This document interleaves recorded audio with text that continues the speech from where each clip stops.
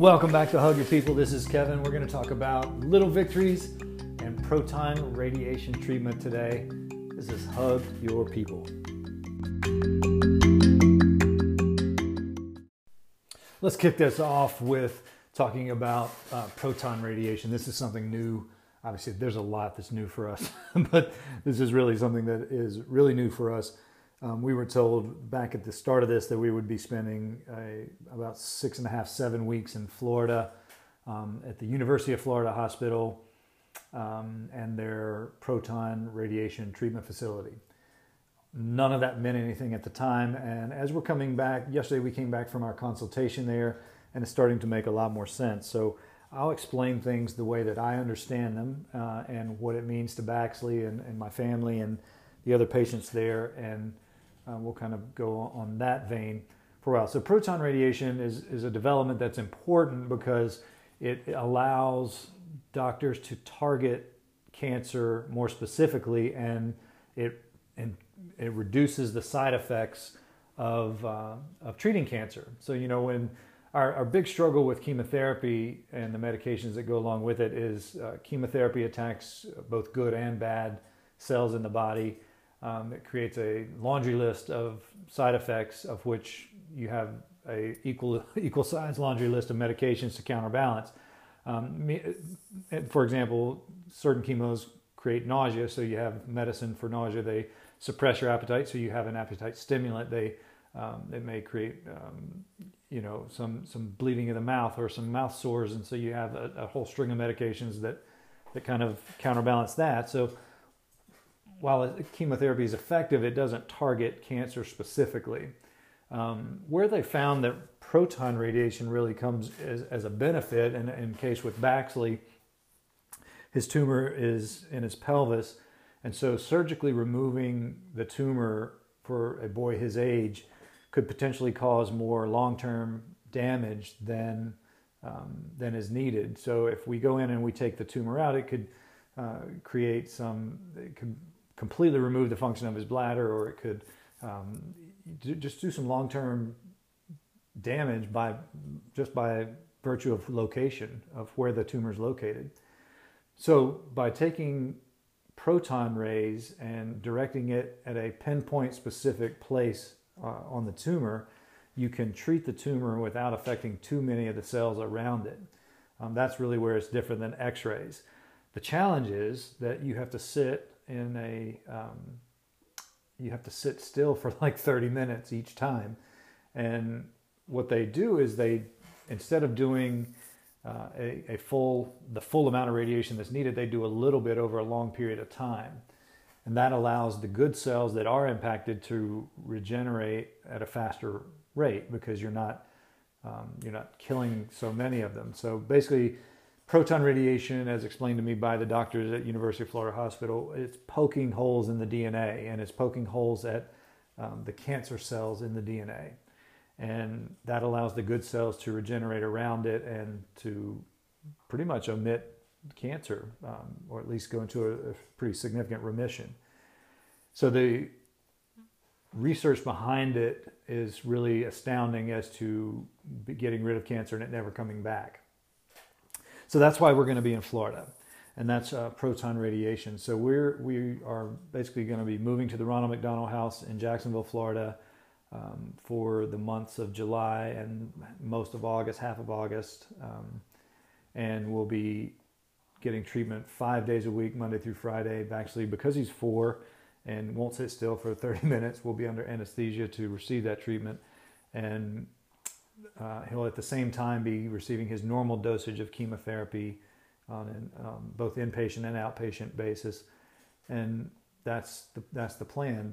Those two things coupled together give us a pretty good shot at overcoming and not having to deal with this very often. Now, there is some challenges with that. Is that because it's still radiation? It's not without its own side effects long term. There will be things that could come up down the line that we'll have to just be aware of. But it really becomes a good option over surgery for someone Baxley's age with a tumor in his location. So that's kind of what we're looking at as far as treatment in Florida goes. So it's while it will be challenging, it will not be an easy 6.5 weeks, 7 weeks, it will be something that has great benefit in our treatment and recovery and beating this thing. So a lot of folks have been asking, what is that all about? Why are you going to Florida? What does it mean? Is everything okay? And trust me, everything is. This is by high recommendation from our oncologist here in Charleston. It is not a cheap treatment, but luckily insurance will be covering it. This is the kind of thing where if you can make it available to your child, it's something to really consider and really look at, and the benefit of going through it and the benefit of coming out clean on the other side of it, it really outweighs any sacrifice or financial setbacks that may be associated with it. And I think really our decision came from, let's do anything and everything we can, everything at our disposal to get rid of this stuff. And our oncologist and the oncology department at MUSC in Charleston thought this was a really good idea. And there's only certain places you can get it. The Mayo Clinic is one, University of Florida Hospital in Jacksonville is another. And so that's why we have to go down there and do that.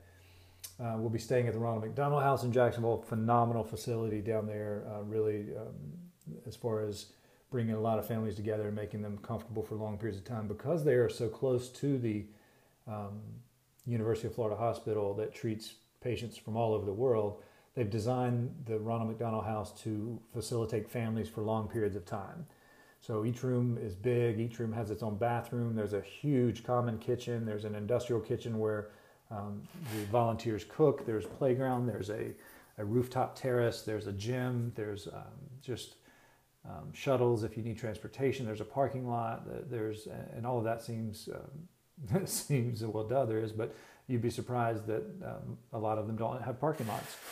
And so really it's going to be as comfortable as possible for us, but we're going to spend as much time at home as we can between now and the time we leave next week to gear up. And then we'll just kind of respond and react. And they do a great job of getting fun things for the kids to do as far as free tickets to the zoo and sporting events and Legoland and SeaWorld and all the stuff that kids like to do, because proton radiation is an outpatient treatment. It's basically, it lasts about 3 hours a day. That's the budget of time. And so we'll have all afternoon to kind of rest or go do stuff.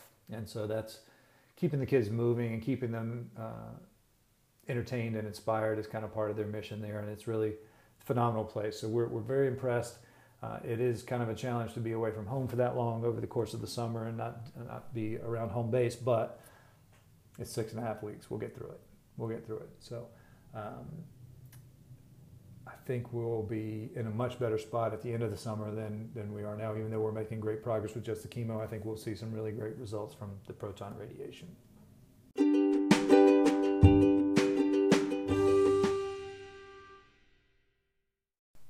Now let's talk about some little victories, because it's kind of, you just have to latch on to the little stuff, And we obviously have had our big victory in the tumor shrinking and the spots on the lungs going away and things like that. But one of the things that we opted for that was really a no-brainer was the port. And the port allowed, I think I've talked about this before, the port allows Baxley's blood to be accessed without an IV. You still have to have a needle, but it's a much faster process. It can stay in for up to 7 days at a time.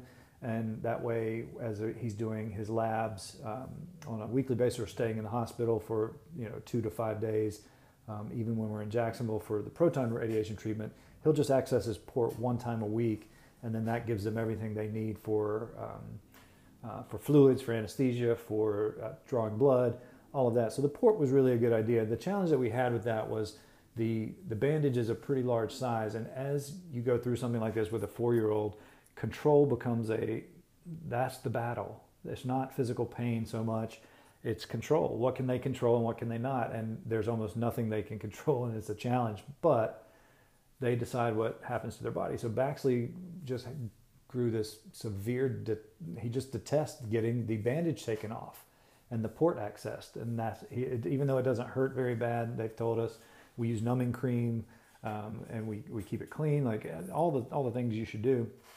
He just really doesn't like it. And we found that what he hated the most was that he had to take his shirt off to activate and deactivate his port.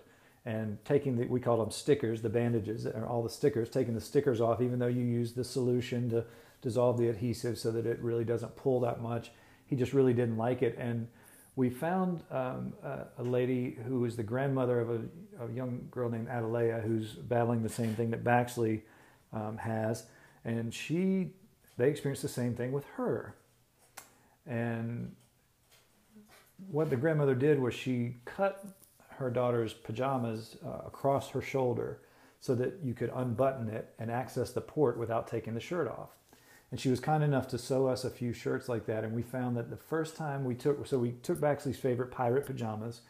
She took them and she sewed them in that way. And she did a few of t-shirts as well. And the first time that we had to de-access him from his port with that shirt on, where you just unbutton it across your shoulder and the nurses can do everything they need to do, he didn't cry once, not a single time. It was amazing. And we had tried everything. We had tried hospital gowns that button. We had some superhero hospital gowns that someone had given us, and they buttoned, and that still wasn't working. And this just was the little thing that worked. And so we take our little victories and we carry on. And the next time we did it, it wasn't quite as smooth, but still a lot smoother than before. So we have to look at things like, if he eats a good dinner, like that's a victory. That's a good thing. If he takes his medicine without putting up too much of a fuss, that's a good thing. If he gets a good night's sleep where he wakes up happy, those are all great things. If he, it's 5.5 hours to Jacksonville from our house. If he just kind of chills and watches or goes to the bathroom on his own and says, "Hey, Daddy, I need to go to the bathroom," and he goes to the bathroom, like that's a victory. Even though he was completely potty trained before this, like we've regressed a little bit, and that's a victory. And so I think it's really getting on board and over exaggerating the good things are really a key component to keeping a clear mind and keeping positive focus through this whole process. So I think we'll just spend every day from now on out celebrating the little victories, and I hope you will too. And right now the shirts were a big deal, and being able to identify when you got a pee-pee and when you don't, and it's a big deal. And being able to eat mac and cheese and pork chops, which he loves these days, and hamburgers and chicken nuggets and all the stuff that kids love. Pizza's a big thing. We had pizza for breakfast. Those are all little victories that we just latch on to and have to celebrate, and that kind of gets us through our day.